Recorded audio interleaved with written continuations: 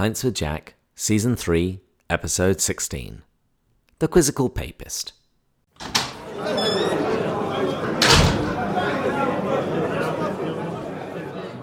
Good morning and welcome to Pints with Jack, a podcast where two enthusiastic C.S. Lewis amateurs get together, share a beverage, and discuss a work of C.S. Lewis. This season we're reading Till We Have Faces. But we're not going to be reading it this episode. This episode is a bonus episode, because we're sure that everyone's lives have been turned upside down the last week or so with the coronavirus, with schools and businesses shutting down, with people being crazy at the supermarket. So Matt and I thought that we would do 2 episodes this week. So this episode is more of a sampler than anything else. As we mentioned on an earlier episode, both Matt and I appeared on The Quizzical Papist, which is a Catholic pub quiz podcast. It's hosted by Father Brad Doyle and Grace Krause, and they invited us on for a challenge of wits. So this episode is a 10-minute sampler of the first round of that quiz. And if you want to hear more of it, there'll be a link in the show notes. And then on Thursday, we're going to be releasing the audio of the talk that Matt gave at Notre Dame, his talk on C.S. Lewis and the authentic self. Then next week, we'll be getting back on our Till We Have Faces expert, Andrew Lazo. He's going to be coming back on and talking us through part 1 of Till We Have Faces. We're going to review everything, and he is hopefully going to explain everything. But before all of that, please enjoy this little section from The Quizzical Papist. Grace, take it away. I'm not going to mansplain this. Okay.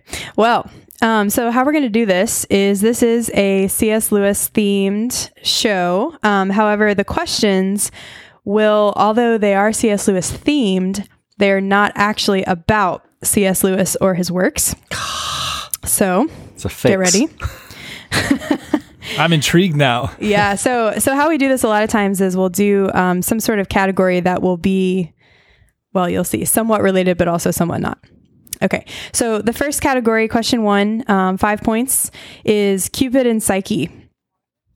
Question is, born in 7th century Ireland, this girl became the patron saint of psychology after being martyred at the hands of her mentally ill father. I think we're locked in. Yeah, locked in. So David and Matt, you guys can talk it out on the mic. What do you think, Matt? David, I've got nothing. Well, there must be a clue in there about the fact that it's Cupid and Psyche. I don't know. The only saints I can think of that are related to mental health, I think it's Saint Dymphna, something like that. I'm going to be of zero assistance here. Let's go with that then. All right, you guys locked in? We're locked in. All right, so Pints with Jack locks in with Saint Dymphna. And what was y'all's name again? Trapistas? Trapistas. It's like the Trappist. Right? Trappist. But it's also like when you swing from things, what is it called? Trapeze. Trapeze artists. We're multi-talented. We do that while juggling cheese. I'd like to see that. What do you guys lock in with? Saint Dymphna. Oh. I think we did Dymphna too. And my thoughts were Dymphna sounds kind of Greek. And maybe that's what the whole Cupid and thing, No, but I think maybe it's psychology. It is psychology, but also Cupid is involved. So because of love and all that. So this is the story. You're both correct. But in case you don't know the story, her father went crazy because his wife died. And she, the daughter, Dymphna, looked just like her mother.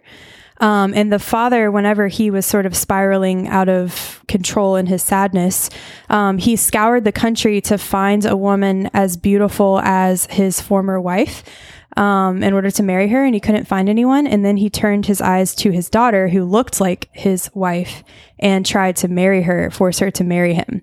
And of course, Dymphna resisted and refused and ran away. But he sent his guards after her and eventually caught up with her, and her father cut off her head when she refused. Whoa. So pretty intense. welcome to Lent. Welcome to the show. No, I did not know that. I just knew that she was the patron saint of mental illness and stuff like that, and Yep. psychology. And I get, so psyche was the connection. Gotcha. Right. But also, like, Cupid because he wanted to marry her. Oh, that's true. Yeah. All right. And that comes from Till We Have Faces. Right, which is the current book on Pints with Jack. Yeah, that was an impressive question, Grace. And it's a book all about distorted love, which actually fits very nicely to that, because if you want to marry your daughter, I would say that's probably distorted. Pretty distorted. Yep. Yeah, it's Eros gone awry. Question number 2. Question number 2. Category is eagle and child. The question is, the eagle is an ancient symbol for John's gospel, which, quote, soars above the synoptic gospels with its high theology and emphasis on Christ's divinity. Which gospel is represented by the winged man as it emphasizes Christ's humanity? The Trappistas are locked in. I was about to say my It's guess is Matthew, Matthew, because that was always more the historical gospel. Although it does actually kind of depend on which early church father you talk to, but yeah, Matthew. Okay. Trappistas? Well, when I was younger, I think you see the images. So I think it comes from Ezekiel. Is it Ezekiel or Isaiah? Where the original, like the four living creatures. Living or creatures. I thought it was like, If I had to take a guess, I Daniel. would say Isaiah, but that's just me guessing. I think it's Ezekiel because there's some crazy crap in Ezekiel. there's some crazy stuff in other ones. That's too, true. like But Daniel anyway, and so there's stuff. 4 animals, and then obviously that's played out like the early church fathers have the 4 evangelists, but they're winged creatures, and I always thought it was an angel that represented Matthew, but it's not. It's just a winged man. So it's Matthew is the gospel, and the other gospels are a lion for. Not Mark. Luke, because Luke is the ox. So it's, Yep. Yeah, Mark. David got Yeah. it. Mark. yeah. Yeah, so Matthew is correct. That is, so Matthew has the genealogy. So does Luke, but Matthew begins his gospel with the genealogy to show Jesus's relation to David, that he actually has this like human ancestry and all of that kind of stuff. So I just want to say shout out to church architecture and art, because the parish that I grew up in had those 4 images, and like the apse of the altar. And so I just every Sunday going, and before I knew the symbolism of just to be able to look at the imagery and to have that in kind of my creative imagination. And so when I finally learned it, I was like, oh, it wasn't something foreign to me. It was like, oh, I know those images. And it was only later that I understood the meaning behind it, but just how powerful the beauty of churches can be, and how it's catechetical even when we're just sitting in Sunday. When you're a kid, you're just like, okay, looking at, whatever there is to look at. And Well, that's why I plan on actually putting the 4 living creatures in the cry room so that the babies can really just soak it up in there, and they can. Alex will be very pleased. I'm just joking. this is what I wrote my thesis on. Did you know that? Yeah. Cry rooms. No. Okay. You guys are doing good. Category is the 4 loves.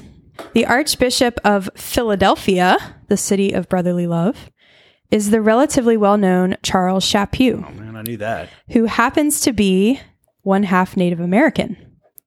Appropriately, he is also a friar, which means brother, of which specific religious order? This is terrible. I met him 3 months ago at a dinner. I should know this. He gave a talk. No way. And this didn't come up in conversation. Pints with Jack locked in. Ooh. Okay. Talk it out. I'm guessing because I have no idea. Well, I thought there was. I knew there was the Franciscan at some point up in the Northeast. Started with an M.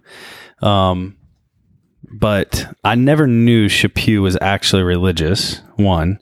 And when you hear friar, the easiest guess is what? Franciscan. Franciscan. But any mendicant order they're called friars. So I think technically like Dominicans could be under there.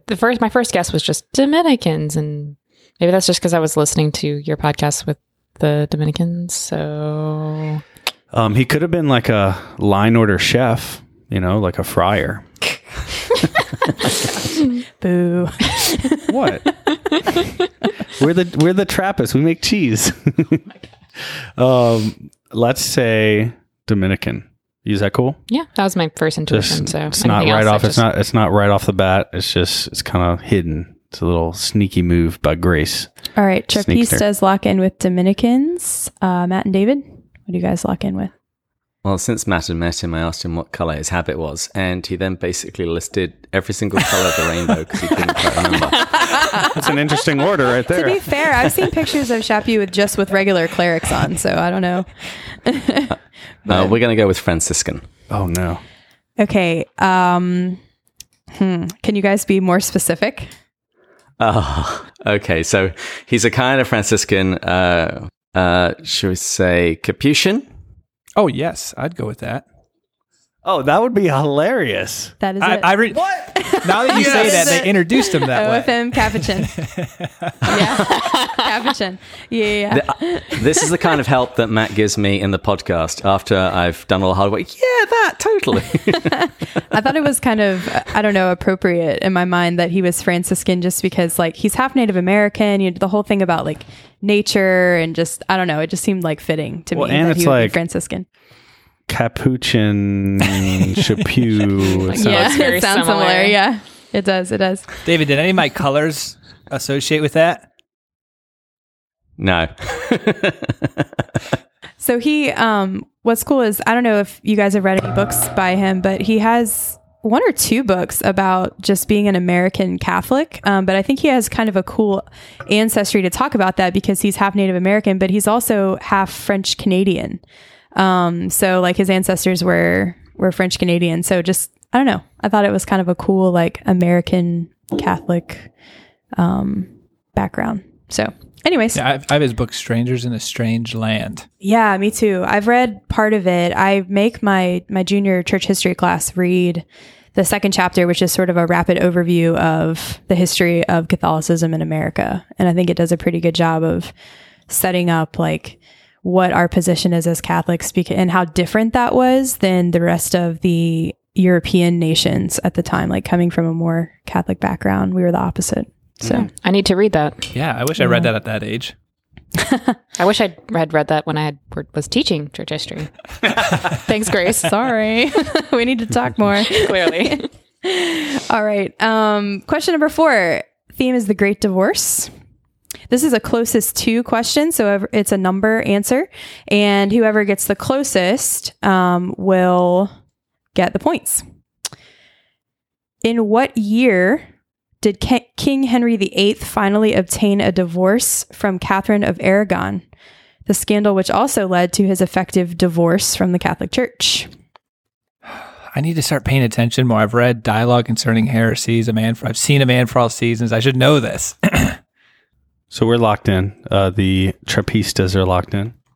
Well, my initial response is he never got a divorce from her because he didn't have the authority to do it. Well, he never got a real annulment. You can get a divorce Exactly. without getting an annulment. David, when was the specific date of the Reformation? 1517?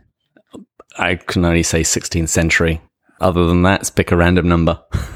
I know the 500-year anniversary was a couple years ago. So 1517, let's say, or 18, let me think. He 17. wrote a tract against Luther. So I don't know, let's say 10 years after that, maybe. So it was Maybe after 20. Reformation, 10 years, you think? 10, 15? Okay, so Yeah, I'd say 10 years. 27. That's what we're going with? Yeah, let's lock it in. All right, Pints with Jack locks in with 1527. Trappistas. Do you want to say anything? I'm so bad with dates. Like, very, very bad with dates. Whenever anyone asks me a date question, I'm like, well, You're like, we should go to McDonald's. We should go to Burger King. You're very bad with April dates. 25th. Oh my God. Well, that's the perfect date because it's not too hot, not too cold. All you need is a light sweater. My sister's wedding anniversary. Is it really? That's Yeah. amazing. It's going to be Adam's wedding anniversary too. Adam Oh. Trufant.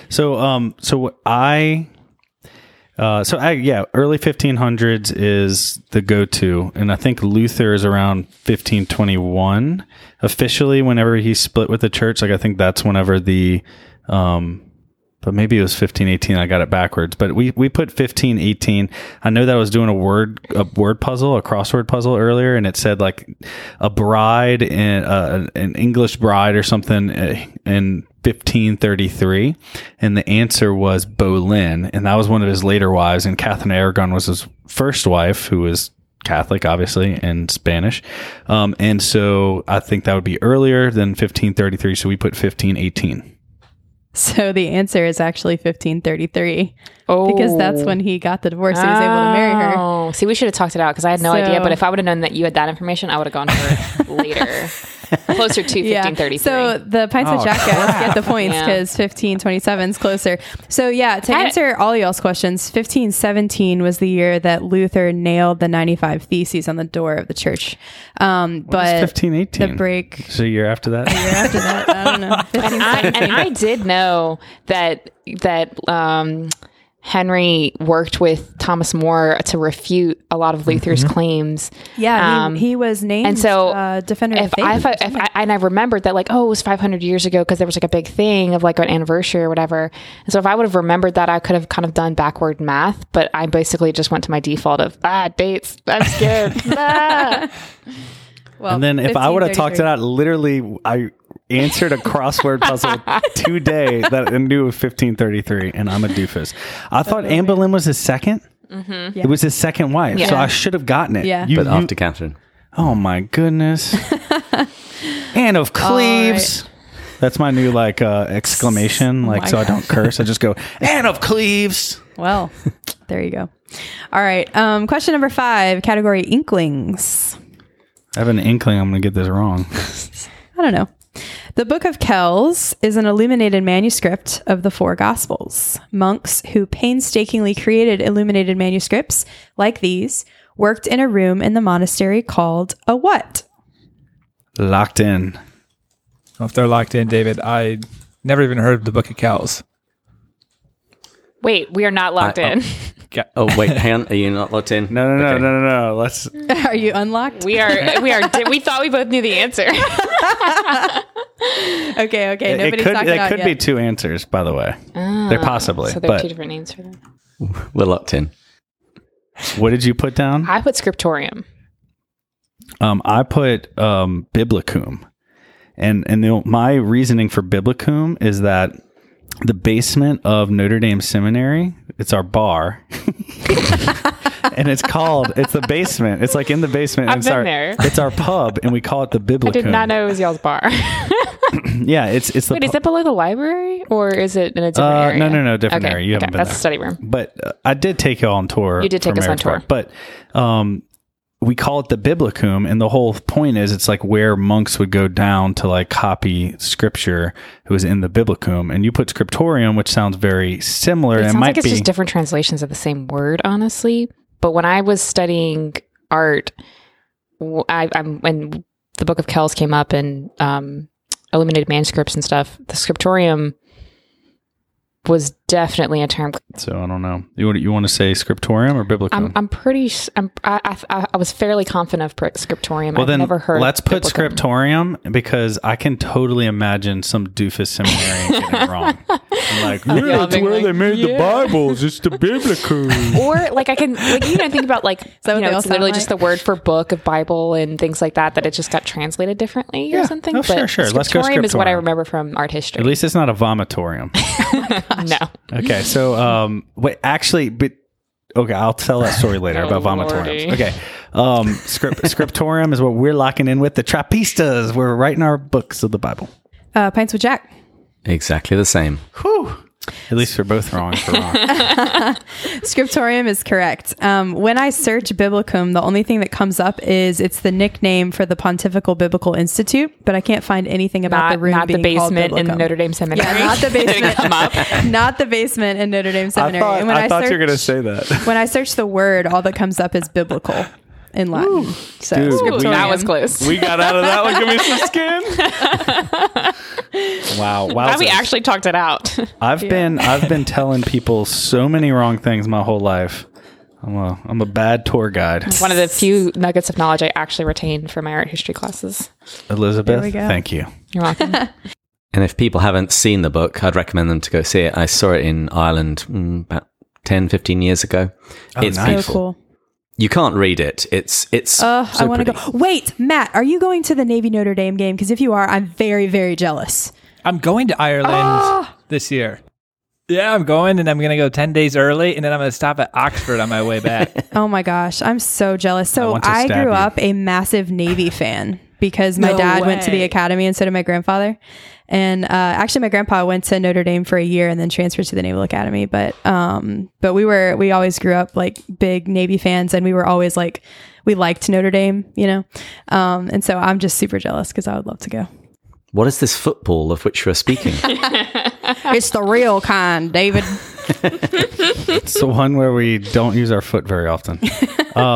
Makes sense. By the way, a vomitorium it wasn't really a place where you go and vomit because Why of are some. we going back to this? Really? Because I learned that in high school. No, it's not. Like, apparently, this is what I've heard. Maybe I it's learned that about Roman society in high no, school. And not I think in class. I think it's like literally in the arenas where they would like.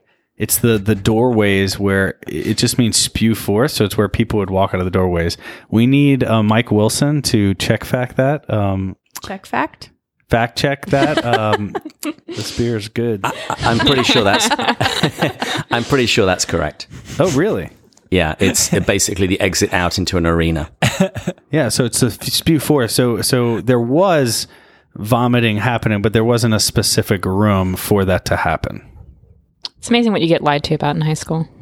Coming out of round one, we have the Terpistas with 15 and Pints with Jack with 25. That's pretty awesome. All of them correct. That rarely happens, especially when I write the episode. All right, so now we have the offertory round. So the offertory round. Okay, guys, I hope you enjoyed that. As I said before, if you want to hear the rest of that episode of the Quizzical Papist, there will be links in the show notes, or you can just search for Quizzical Papist on your podcast app. And on Thursday, we're going to be releasing the audio from Matt's talk at Notre Dame on C.S. Lewis and the Authentic Self. And then a week today, we're going to be releasing the episode with Andrew Lasso, where he takes us through part 1 of Till We Have Faces and explains everything.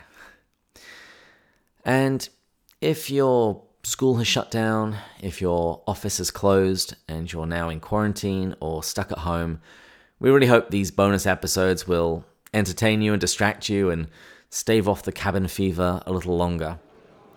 And of course, anyone who supports us at $5 or more on Patreon, you can come and join us on our Slack channel, and we can just ride out all of this craziness together.